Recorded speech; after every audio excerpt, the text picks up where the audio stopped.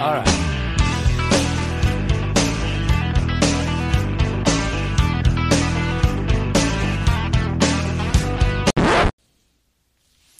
So welcome back to another exciting edition of the DeCipio Bears podcast. The Bears have won twice since the last time we did this, which is amazing.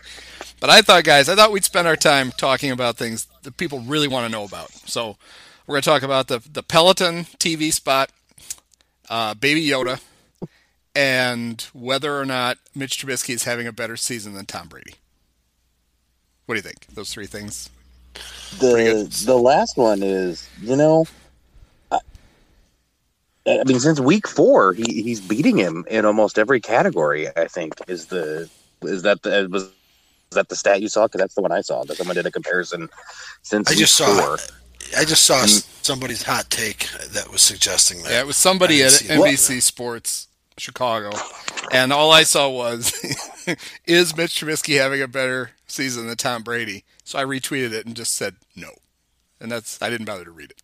So I don't think he is having a better season because, first of all, you have to since week 4 means you have to drop 3 games where Brady was very good.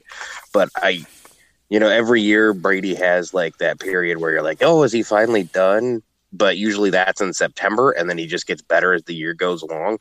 I do think maybe there's some light at the end of the tunnel for the rest of us that for once this year he actually started out hot and has been ass the last 10 weeks. But I mean, Brady is 40 years old and Mitch is doing this in what should be the prime of his life. So no. Yeah, there's a little difference. 42, I believe. He's old, and I think most of his problems are they didn't really replace Gronk. He's got even for them, they have a weird wide receiving core. They haven't been able to run it the way they did. So I'm going to go way out on a limb and say that even at 42, I'd still rather have Tom Brady than Mitch Trubisky. So to me, I think that means he's having a better season. The Mitch,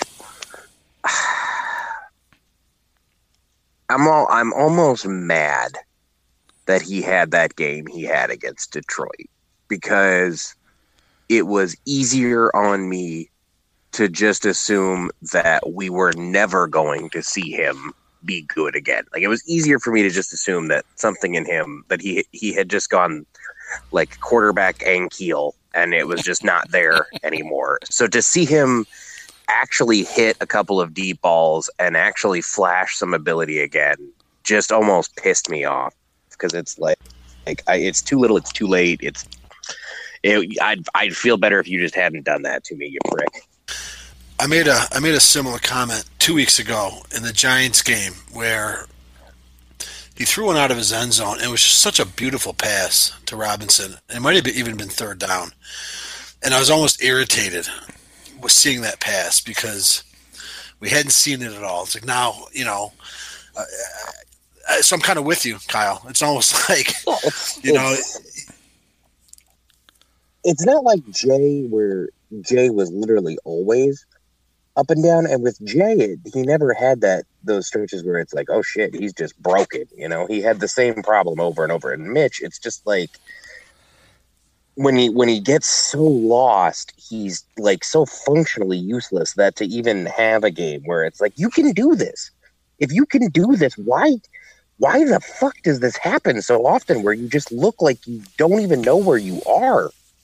It's so frustrating. And I mean, some of those passes, and granted, people are going to say, yeah, it's Detroit, their defense is horrible, and of course that contributes, but if it's not like he hasn't had plenty of open receivers in most of the games this year. It's the fact that even against the shit defenses, he's still missing the wide open guys. So for him to actually, the third down completion that he had to Miller against Detroit, the one long one that went for, first of all, it was the first time all year I can remember the Mitch throwing the ball and the ball going off camera for a second, and I braced myself, and it actually lands in a receiver's hands, and I was like, holy shit, is that legal? But yeah, it's just if this isn't your turning point, and I don't think it is, But if it's not your turning point, I would have preferred you just not do this to me at all. So I guess we'll see what's happening. But yeah, as of right now, I'm gonna say I'm almost more mad that it happened and it just there to tease us one last time. Cock tease. Maybe all it took was Jesper Horsted. Yeah, He exists. I mean, that was, you know what? It was a very nice catch. That was a good throw and a great catch. I mean, that was, yeah. I mean, I think it would be really funny if Jesper Horsted, the undrafted Ivy League guy, ended up being something after Adam Shaheen managed to take his place as one of the most impotent second-round picks in franchise history. And we've had some doozies. I think, was it on the pod last time that you asked whether you'd rather have Shaheen or John Allred, or did that just come up on Twitter? I can't even remember anymore. No, we talked. I think about Twitter. It's a good talking time. about weren't we trying to compare the best second-round tight end ever drafted by the Bears? Yeah, so I can remember. I can't remember if we talked about that ago. last week or 2 weeks ago, or if that was just on Twitter. But like it. Yeah, I was like, it would be kind of, I mean, I don't think it's actually going to happen, but it would be kind of funny if Jesper Horsted was something after they made such a big swing and miss on Shaheen in the second round. Well, he's had one start in his career, and he caught a touchdown pass. So he's caught every pass thrown to him in his NFL career. He's 2 receptions on 2 targets for 22 yards and a touchdown. So he can't stop Jesper Horsted. I'm sure Shaheen has more career touchdowns than that, I think, but I can't remember them. Does he have more? Well, How many so he more only than one? needs 2. Yeah, so the over-under he needs to hit is... I can't recall a single touchdown. He has 4. Oh, 4 touchdowns. And 3 of them came his rookie year, though. So he has just 1 in the last 2 seasons. So no wonder none of us can remember it, because I wasn't even watching the Bears in 2017. yeah. Where are they even? Oh, and he does have of course, he has a kick return this year, too. That was memorable. Oh. We all remember how well that went. So Pretty much. that's his pretty much put a. That's his last. Put an end to that Philadelphia. That's his last play, probably ever, as a Bear. Last time he touched the ball. Yep. Yeah, it's fitting. Yeah. But he hasn't played yeah, since. I mean, I guess we could talk about Anthony Miller. Anthony Miller really broke out. I mean, of course, it's very Anthony Miller that even when he has the best game of his life, he still managed to nearly make just one of the most insanely stupid. I mean, that play right there almost summarized the Bears' entire season, where it looked like Mitch, one, was holding the ball too long and was about to be sacked, and then he managed to make a miracle escape and throw an on-target pass to hit Miller in the hands, only for Miller to fumble. But then they ruled it an incomplete pass, and I got to be honest, I still think that was a fumble. Yes, that looked like a fumble. I disagree, but whatever. They call it. I mean, it seemed he never really had possession. Speaking of Miller, though, Kyle, you had a tweet, and sometimes I see tweets that are maybe a few hours old. So I'm only going to assume it was at the beginning of the game when you had one more pile on Miller, because I'm like, he actually had a good game for once.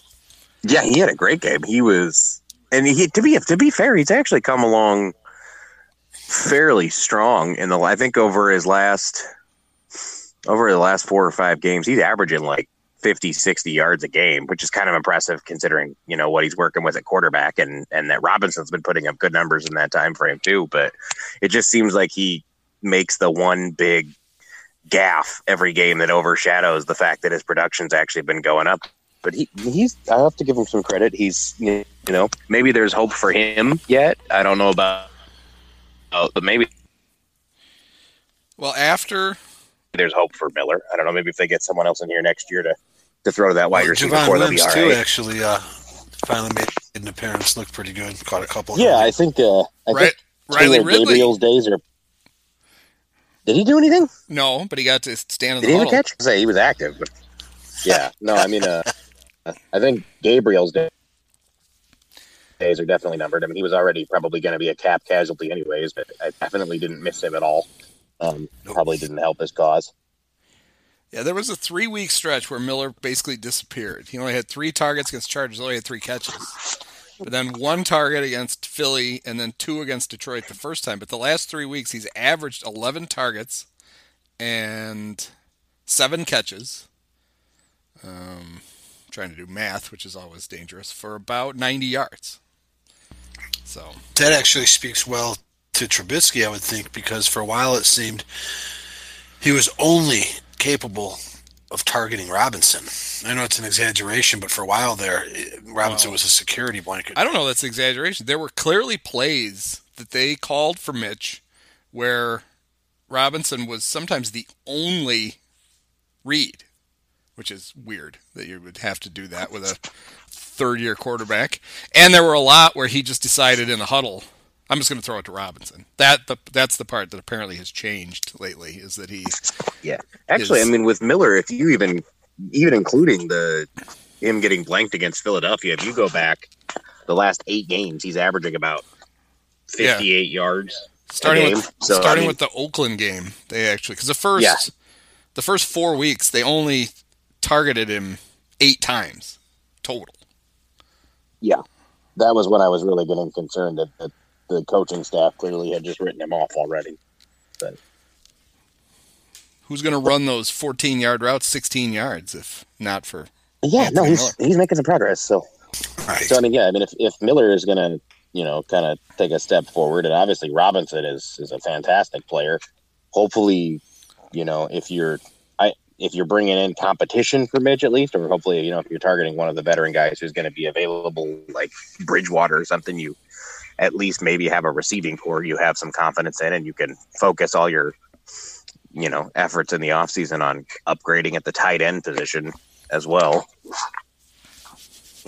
They've also, I have to give them some credit. They've also worked, I feel like they've worked Montgomery as a receiver into their game plan the last couple of weeks, which is big because I mean he's a good back catching the ball out of the backfield. And unlike Tariq Cohen, when he catches the ball, he actually goes upfield. So that's nice. It's part of the reason they got rid of Howard, right? He wasn't much of an asset in the passing game. Yeah, he had stone hands, and I mean Montgomery definitely. I mean he catches. And he's not a threat downfield, but when he's a pretty fluid runner, and when he catches the ball, on swing passes and stuff, he turns upfield quickly and he gets first down. So it's nice to see them kind of incorporate that. Yeah, I agree. And I agree about that observation on Cohen too. It seems he's running east-west a little too much. I can't think of one great play he's made all year. He really has disappointed. Yeah, I can't think of one. Not much. I mean, he hasn't had more than 39 yards receiving in a single game, and he's yet to top 39 yards rushing in a single game. So yeah, that's not great. Wow. Yeah, those are not inspiring. So, and he just, I mean, Hester could be frustrating with that too, where going east-west too much, but every now and then Hester would really pop one, and Tariq would pop one, the last couple of years. But he if you don't ever pop one, you just really are not doing anybody any favors out there. So, of course, I don't think it's Tariq's. Go ahead.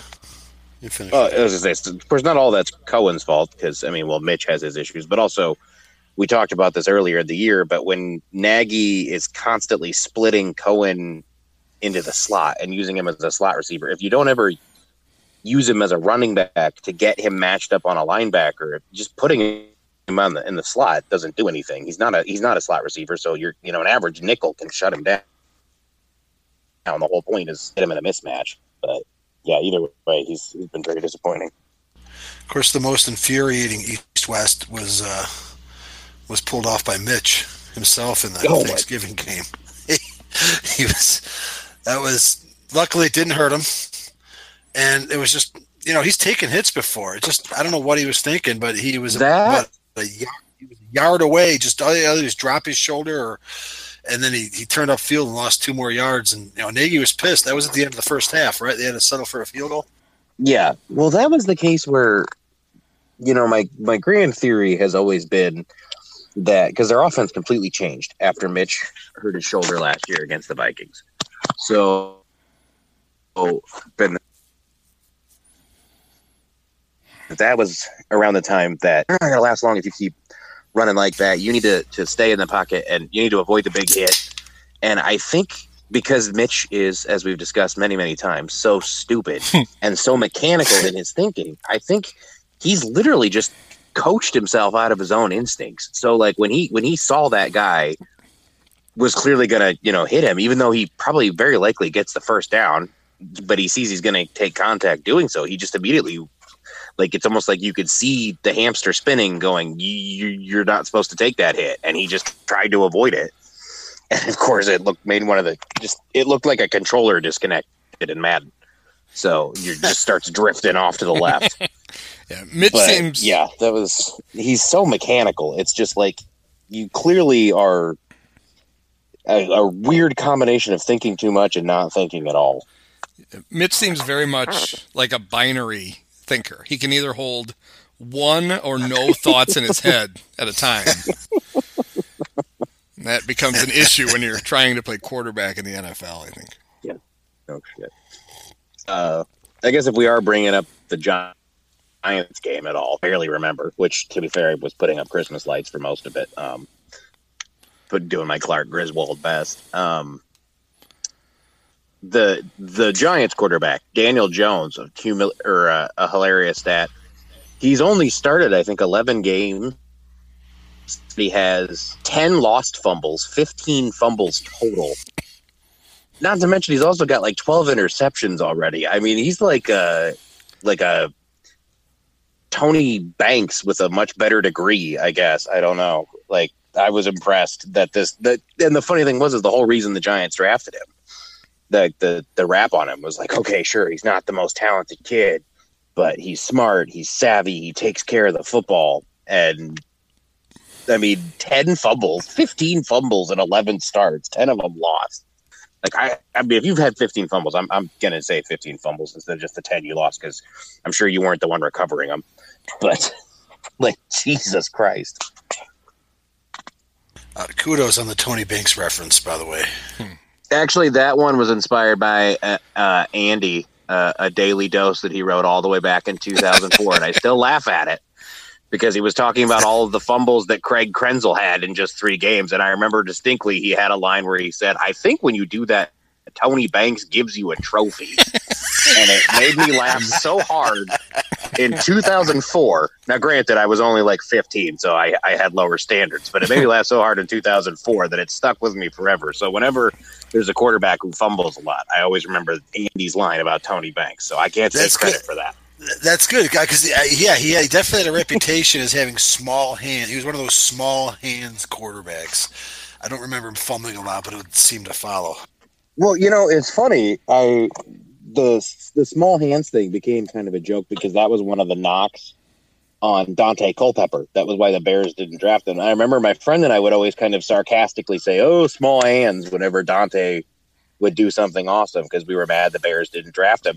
But when I was looking to see how incredible Daniel Jones's fumble talent is, there was a stat for most fumbles per game, and like 3 of the top 5 spots were in fact different seasons by Dante Culpepper. So I guess the small hands knock was not entirely inaccurate there. He did fumble a lot.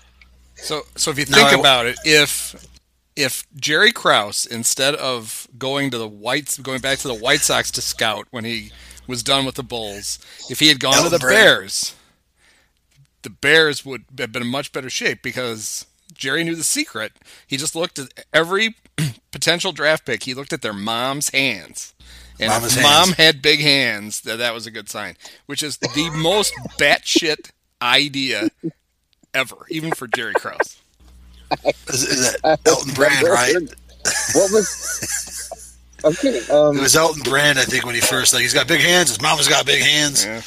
What? I'm sure he was super aroused by Eddie Curry's mother's mitts one day. Okay, hold on. Why? I could curl up like a baby in those things. We're drafting Eddie. Why do big hands even matter in those sports? I'm really confused. But Yeah, especially if you're a big guy like Elton Brand. I mean, it's assumed you have big hands. I mean, supposedly the reason Shaq was such a terrible free throw shooter is because his hands were so big that it's like a normal person trying to shoot like a tennis ball. You know, you can't possibly shoot it straight. It just wants to roll off your pinky and go in the wrong direction. all right. All right, so you wanted... His mom had big hands. Okay. Kyle, you wanted to talk about the stat air yards. Okay, so, yes, there is a stat. It's actually Pro Football Reference started tracking advanced metrics this year, which is great. But it's completed air yards per attempt. So on your average pass attempt, how many air yards are you gaining? Not total yards, but just how far does the ball actually travel on your average completed pass? And Mitch, surprisingly, is only 5th or 6th worst in the NFL in this category. He averages 3.4 completed air yards per attempt, which is so sad. But I believe Mason Rudolph, the quarterback that was just drafted by the Steelers for a dude named Gil Hodges or something. Duck. Yeah. He was dead last in that stat at 2.9, which is just incredible. But yeah, Daniel Jones was in the second spot as well at 3.2. As was Jacoby Brissett, who actually overall has good numbers. So that goes to tell you that Frank Reich is everything Matt Nagy thinks he is, but isn't. So, because the Colts offense is actually functional despite having a quarterback who throws at the speed of smell, apparently. But yeah, the fact that Mitch actually wasn't last in that category was kind of impressive. Although I kind of wondered if that he had fewer completions. Although I guess that, I guess that could be it. It's just that he completes fewer passes than the other noodle. But Mitch, I don't know. But Mitch was 5th. You said, right? Yeah, he was 5th worst. Yeah, Jones was 2nd. So that sort of reinforces my belief while watching that game 2 weeks ago that it was like watching one team play against a giant mirror against itself. Yeah, the only difference in that game was that the Bears actually have a defense and the Giants do not. But what did you guys think of Purdue quarterback David Blum? David Blum? Yeah. You know, it's funny. We were going to my mother-in-law's house for Thanksgiving, and so I had watched the Bears' first touchdown drive, and I thought, oh, okay, well, they're at least going to beat Detroit. And I loaded everybody up in the car, and we drove to my mother-in-law's house, which is not even a 10-minute drive usually. And I walk in with all the stuff, and they had the game on there, and I saw that the Bears were down 14-7, and I was just like, "Are you fucking kidding me?" So I take it 7-8. I messaged my friend who I knew had been watching the game, and I'm like, I need you to explain what just happened. I take it WBBM doesn't reach all the way to Des Moines, or just doesn't matter. That Jeff Joniak. Even if it does, you wouldn't know what the fuck was going on. So this was great. Yeah, so I missed I missed watching part of the game because I was driving to Thanksgiving. I had my mom in the car, and she's. Every time something was happening, she started talking. So it was even more distracting. I was trying to tune her out so I could listen to the Bears. But at one point, the Bears kicked a field goal, and Mom goes, "Did they make the field goal?" And I go, "I don't know."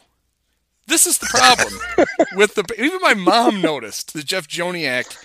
It took him he talked for a minute before you finally realized that they'd made the field goal. It's like, what the fuck?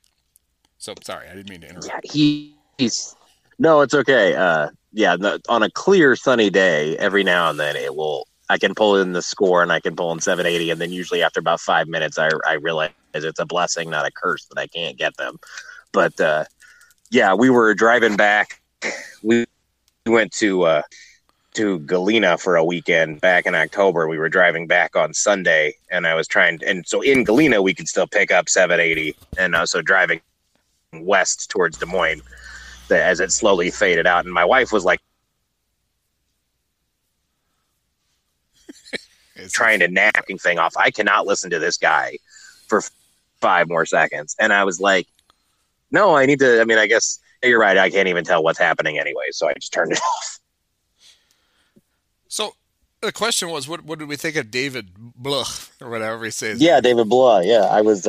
Well, let's just say that he averaged 7.8 air yards, and seemed to find anytime Galladay got open, he found him. It was Galladay and who's the other one? Marvin Jones. Yeah, the Lions actually have good receivers. They have 2 good receivers.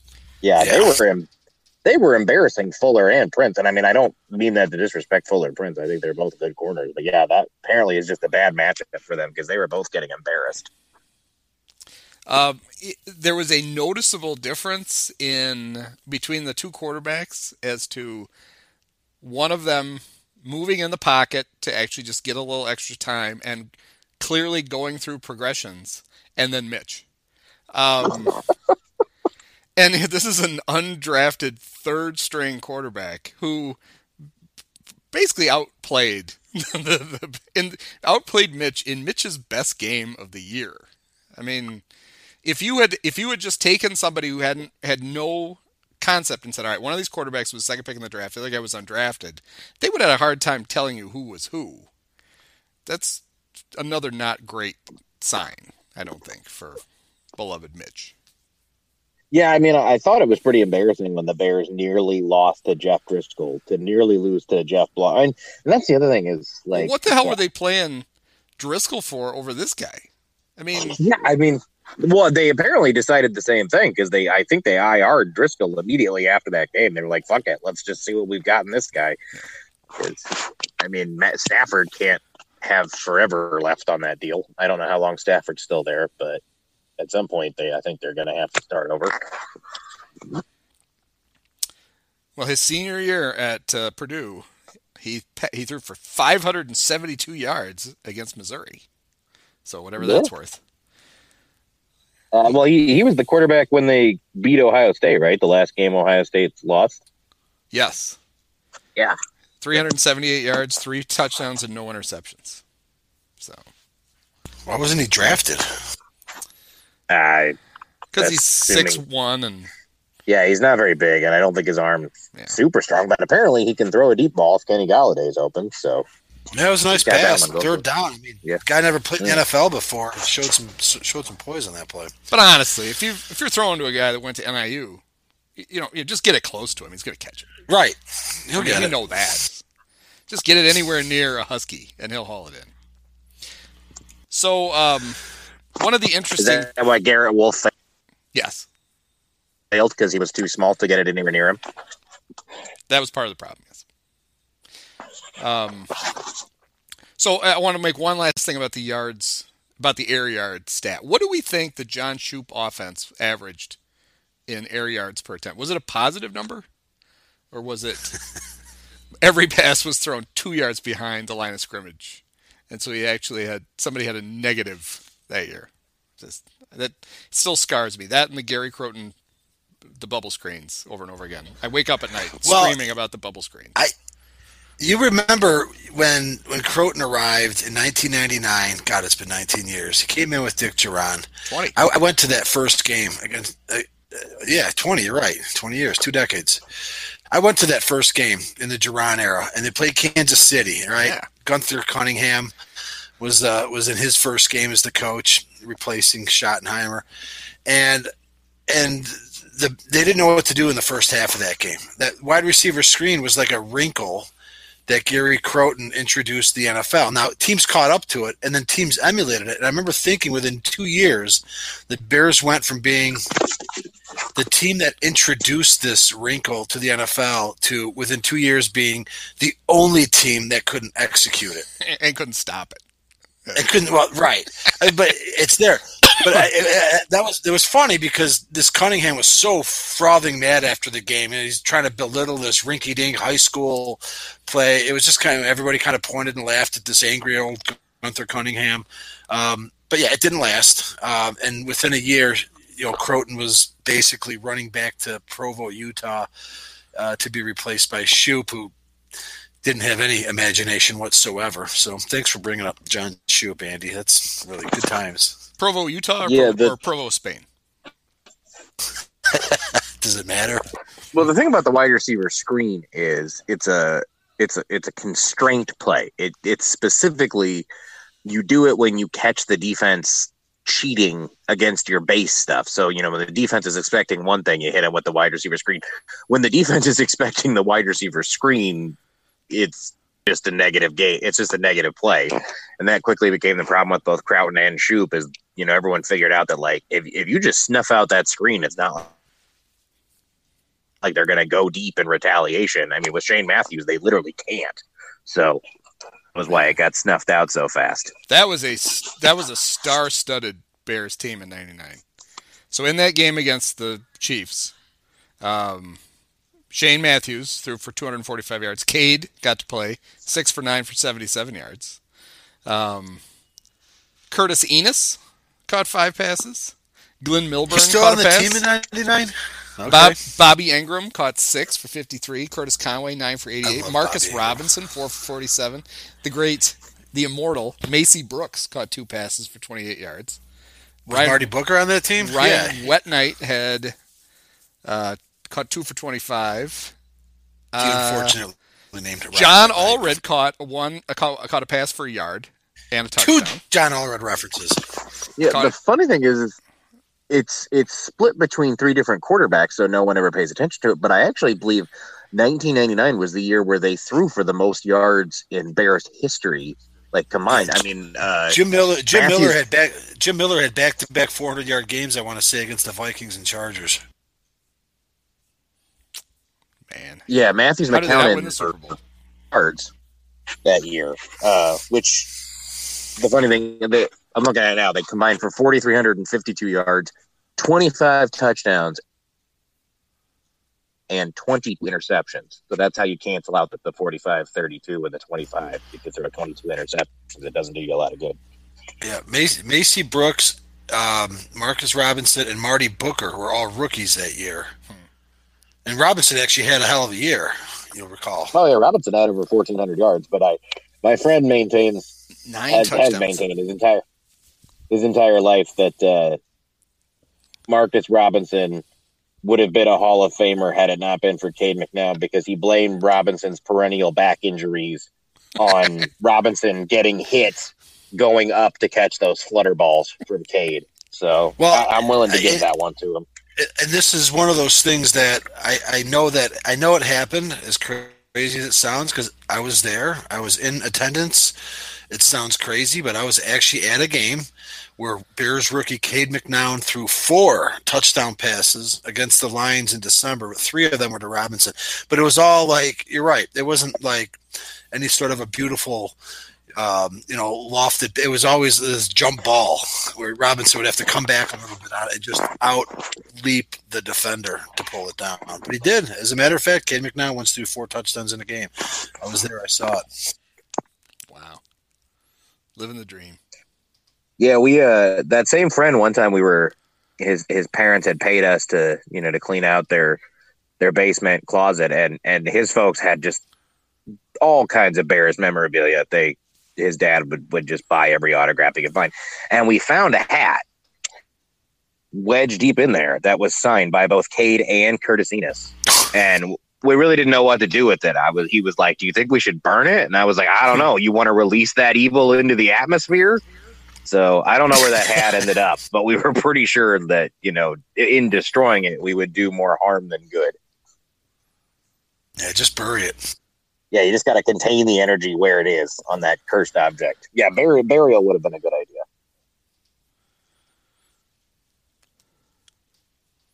All right, so we actually have an interesting game tomorrow. Tomorrow night. Yeah. 2 6-6 juggernauts facing each other. So here's an interesting fact. I guess it's a fact, not a stat. Of the 12 wins that the Bears and Cowboys have combined for this year, how many of those wins are against winning teams? I'm just going to say 0, because at least for the Bears, it's my impression that they've pretty much, with the exception of the Chargers, have beaten every team that they probably maybe should have beaten, and just have not beaten anyone that they shouldn't have. The Bears have one notable exception. Yeah, they beat the Vikings. The Vikings. That's right. And that's the only one of the 12 wins the two teams have combined for that's against a winning team. The Bears, they're actually better than Dallas in that regard. The good news for Dallas is that they can win their division without probably having to beat a 500 team because nobody else in that division's even sniffing it right now. So correct. I think that the Eagles are already 5-7. So. This is actually not even close to a must-win for the Cowboys. As amazing as that sounds, they can write this one off, and it will not affect because they're only playing for the NFC East. They have a game lead over the Eagles with a head-to-head win, and they play them one more time, so they can phone this one in. The Bears' wins are against the Broncos, the Redskins, and the Vikings, and then the Lions twice and the Giants. The Cowboys' wins are going to sound very similar. Giants, Redskins, Dolphins, Eagles, Giants again, Lions. So. Wow, like the Giants and Lions are interchangeable. Dallas got to play the Giants twice, the Lions once, and then it was the inverse for the Bears. Yeah, they both beat the Redskins. Bears didn't get a shot at the Dolphins, and honestly, I don't know that they could beat them now. No, so. but Dallas didn't get a shot at Denver either, so that equals out. Yeah, well, I don't know if Dallas could have convinced them to put an extra second back on the clock so they could kick a field goal and win that. So, but the Bears did. True. The Bears are also going to catch a little bit of an injury luck. Leighton Vander Esch is already out, and he's really good, so that's nice to avoid him. Akeem Hicks is back practicing for the Bears, but he is not even in consideration until next week against the Packers. Part of me, and not that the defense has really been a problem this year, except it seems late in games that they're winning, but part of me really would like to see the Bears win just to stay alive, to see if Hicks can come back and make a difference. But again, I'm already acknowledging the fact that it's not as if the defense is really the reason that they're where they're at, but it couldn't hurt, right? I do think Hicks returning would get Khalil Mack off the milk carton, because it's clear they've been able to throw an extra guy at him and really not have to worry about it. You know, we were picking on Leonard Floyd for not taking advantage of the fact that Mack is double and triple team, but I think it's time we can acknowledge that Roquan has finally reemerged. Oh, he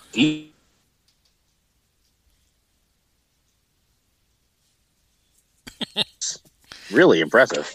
15 tackles and a couple sacks, right? 15 tackles, 10 solo, I think. Yeah, that's quite a game. Yep, he was very good. I mean, he's been pretty much solid since he's arrived. Yeah, he seems like whatever was, and we never may find out what the deal was, and we don't need to. Seems like whatever that was took him out of his game for a couple weeks, but once he got back in, game shape, he's been pretty solid the last couple of weeks, culminating. Right. He really took over that game on defense. So yeah, he was a good. Now, if only Floyd can come back. Yeah, because. Yeah, Roquan has double-digit tackles in 4 of his last 5 games. So he is. I was reading something that kind of made me reevaluate Floyd in that I guess he actually has something like the 5th fewest pass rushing snaps for an edge rusher or for an outside linebacker in a 3-4 this year. So he's actually. Maybe it seems like part of the reason he's not doing a lot as a pass rusher is he's actually not being asked to pass rush. It seems like there may be you rotating in other guys or using more blitzing Roquan or blitzing Trevathan inside rather than rushing Floyd off of the other edge. So does that mean he's dropping back in coverage more then? Yeah, he's been dropping back in coverage. And I guess, I don't have access to Pro Football Focus, but I'm told he grades out actually pretty decently in that category. So I don't know if maybe Pagano just thinks that their best version on defense is having him back and using, Roquan to run inside because Roquan's got great speed, but Yeah, he apparently has not actually pass rushed quite as often as you would think. So that would explain some of his absence on that in that category, I guess. All right. Yeah, I didn't know where you were going with the thing about Floyd. I thought you were going to say that you think he's limited. He's been limited in pass rushing opportunities because he has Marfan syndrome. Wait, what? I was going to say I was hoping at least one person would get that joke. So no. Is that a Flo Hyman reference? Yes, it's a Flo. Exactly, it's a Flo Hyman. People who are freakishly tall. One of the concerns is that you might have Marfan syndrome, named, of course, after Antoine Marfan, the Lou Gehrig of being tall. Wow. Yes. Is that what Hank Gathers had? No, he had something else, right? Well, his heart exploded. Oh, pardon me. No. That's I don't know who they named that after.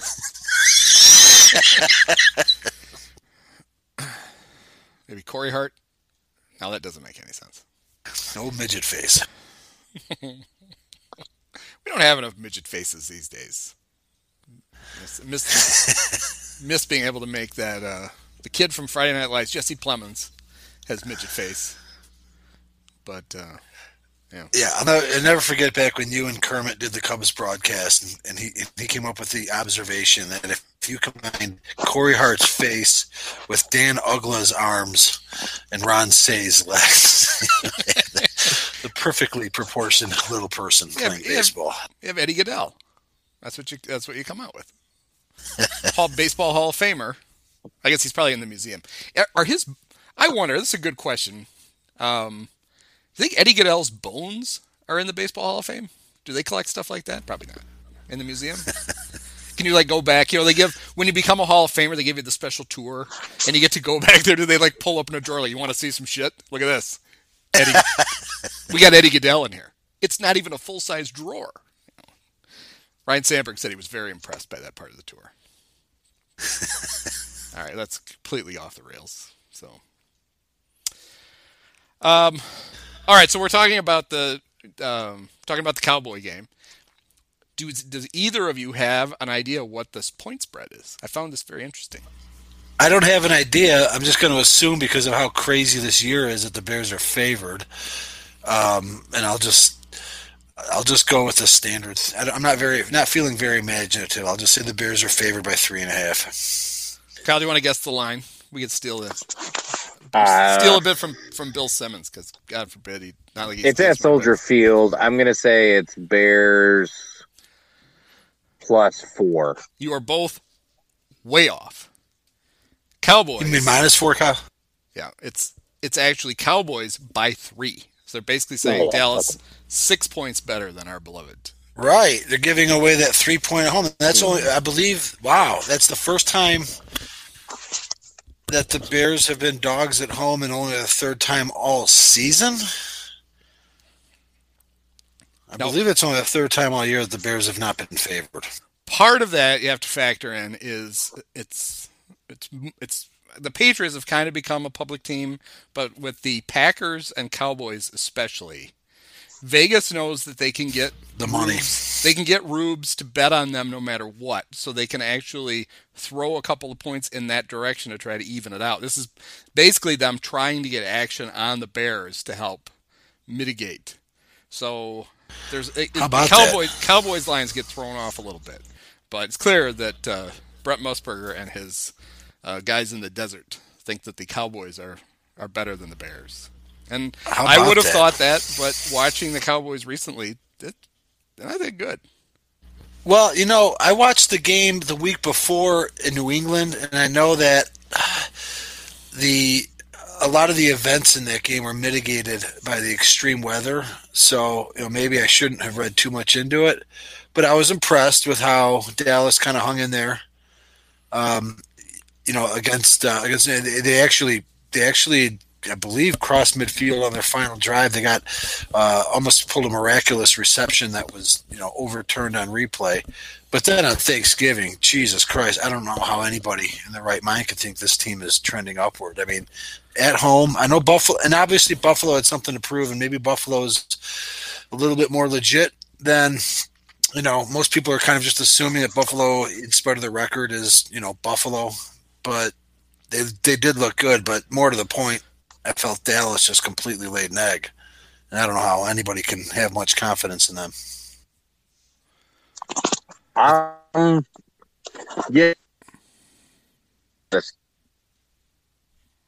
So kind of the unstoppable force meets the object here, because Cowboys offense to do a lot against the Bears defense, but I don't like the Bears offense to do a lot against anything. So I think I will probably I'm going to say the Cowboys are going to win, but I think if I would take the Bears and the points, because I'm going to say it'll be close.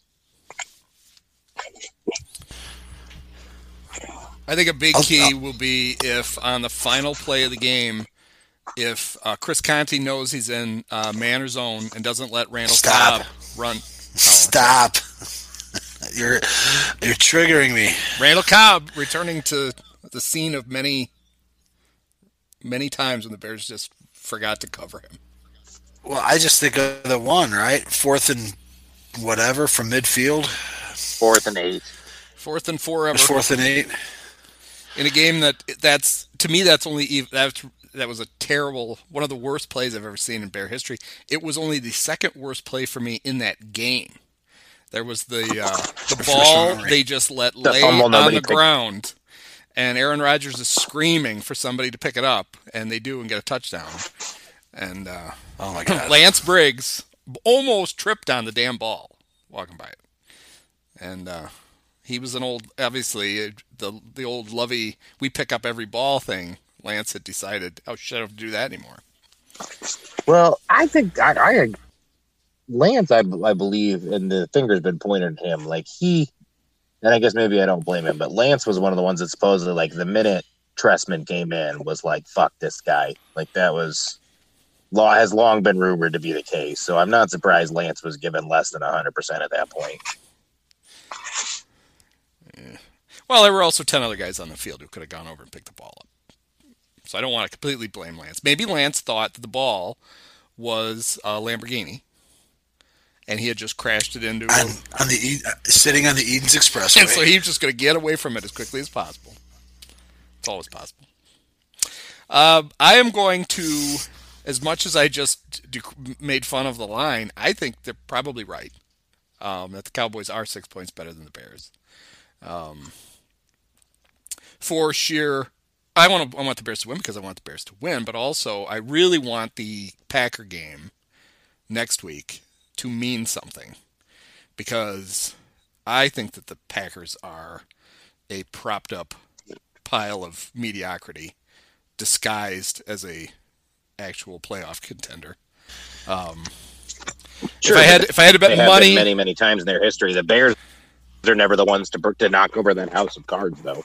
No, and even when they don't even get me started on the fact that the last Super Bowl that the Packers allegedly won, the Bears could have eliminated them from the playoffs on the very last day of at home, and decided they were just going to get ready for the playoffs. No, they went to Lambeau, and a win would have kept the Packers out of the playoffs. And the Bears went you're right. I was thinking with the championship game. And then they had a second crack at them, and they lost that one too. Did they at least make up for that partially by pantsing Minnesota last year when they had absolutely no incentive in Week 17? Which, by the way, I'm living in fear of that. Oh, it's not going to matter. Never mind. Because if that game means anything this year, it'll mean something for both teams. Carry on. Oh, I've remembered this for a weird reason. I learned a little bit of gossip that I picked up at Thanksgiving. My niece was a DePaul volleyball player. Her career just recently ended. She's not very upset about it. She's tired of playing volleyball. One of her teammates is Eddie Piñeiro's girlfriend. Oh, bug eyes. Yes. So, as my brother said, she might want to give him a few more weeks before she decides what to actually do with Eddie. The weird reason that I remembered that just then is that I also have a friend whose friend is Mike Zimmer's girlfriend. So there you go. Girlfriend. Mike is a widower.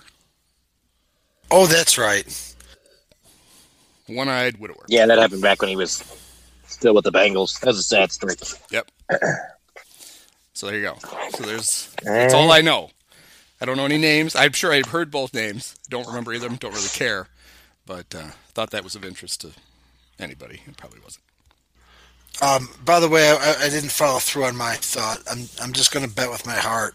I'm going to take the points, and I'm just going to say the Bears win outright because as frustrating as this season has been, like both of you, I still want the Bears to win, and I'm just going to will it.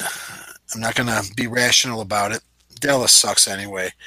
But yeah, I want to see this thing go on a little bit longer. Make that Packers game mean something. Make that Chiefs game mean. That's the only game I'm going to this year.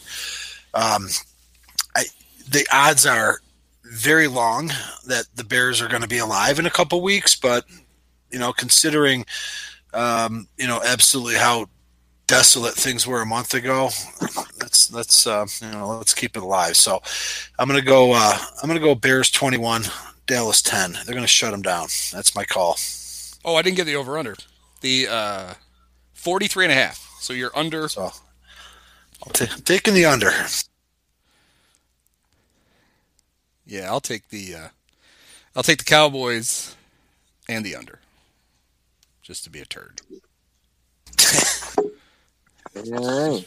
Well, I guess we'll find out quickly at least. I kind of enjoy the Thursday night game because it's like, they're total messes, but it's a good feeling when you win and you get to watch the Sunday games without that pressure. And if you lose, well, at least they got it over. You didn't. Well, and wait till Sunday for that shit. This one, in theory, shouldn't be as big a mess because both teams have had a normal week. That's true. Yeah. Although they're still the Bears and the Cowboys, so that might make it a total mess just on its own. I think the thing we can all agree on, I'm just going to assume we're all going to agree on this, is that the game in a couple of weeks against the Chiefs, that's going to be the determinator as to whether Ryan Pace made the right pick. I just think that one game, that'll be that. Yeah, he can. Mitch is out. Mitch can completely legitimize the pick with one game. I think that's fair. I haven't even looked. Will the Chiefs have an incentive? Or are they running away with the West? Are they going to have anything to play for in that game? I would think they'll still Oakland's 2 games behind them. Yeah, Oakland's still in striking distance, so they'll probably have something to play for. Yeah, that might be it's in 2 weeks. So. Well, but they'll probably be a win will probably wrap up a playoff spot for them. So they would be and that's the other. And then it would allow them to rest the last week. So I would think they'll have a lot to play for. That's true. That's true. The division is one thing. That's not the issue. Right. The issue playing is for seeding.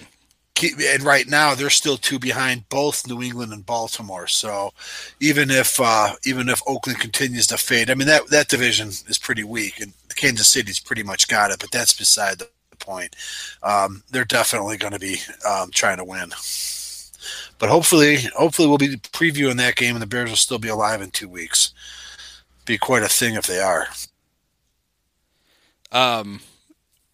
This is former Bear Tim Ryan. You remember the great Tim Ryan? Not Johnny Morris' old sidekick. I love the fact that I remember Tim Ryan and Johnny Morris for 2 things. Doing every Bear game when the Bears were bad until John Madden took over in '85. Right. And then all of a sudden the Bears were good, and you had to have them on all the time. And them doing like Olympic bobsledding one year because CBS was literally just grabbing everybody they already employed and just said Tim Ryan and Johnny Morris to go to the bobsled. Johnny Morris too. What the hell is it going to matter? Morris? So the other Tim Ryan, the one who used to play for the Bears. Yeah, the one who wore number 99, thus trying to desecrate Dan Hampton's legacy. Carry on. Did you see that he's going to serve a 1-game suspension from he's the radio color analyst for the 49ers. He's lucky he got a 1-game suspension because he said on the radio, not during the game, apparently she was on a show on Wednesday, and he said that Lamar Jackson's dark skin helps him disguise the dark football when running fake handoffs in the zone read heavy Baltimore offense. Jimmy the Greek says what? Yeah. Yikes. Wow. Yeah. Is it 1958? No, it's not. But apparently the ghost of Jimmy the Greek lives. Yeah, that was a real humdinger. I'm surprised that 1 game suspension was all he got. I'm sure he's not so important. You couldn't just make him quietly go away for that. I mean, Jimmy the Greek lost his job 20 years ago for dipping his toe in that water. And he was old and, whatever. Like, they could have excused it. Tim Ryan, my God. This guy should know better. You would think. All right, so on that note, guys, nice job. And hopefully we'll have wow, can you imagine if we had a 3rd straight win to talk about next week? It's just, I don't even know what It's I'll happened do with once myself. before this year. It has. Maybe that's... Yeah. Well, we'll see. Yeah, let's hope we're not Doing eulogizing Yeah, next week. Yeah, I think if they lose, the next one will basically be the obituary. So Yes, I think we'll so. have Right. to- So let's right. hope we can do this for a couple more weeks. Yep. Because once they're eliminated, I think I'm checking out. Just so you know. I would guess the listeners will Not have that I also haven't had fun. checked out by then. So Do we still have them now? we All do. right. It's a pretty hardy group. Numbers stay pretty All consistent right. week after week. So, all right. Well, All thanks, right, guys. well, go Bears Thanks, and Andy. good night, fellas. Yep. Go Bears. See you guys.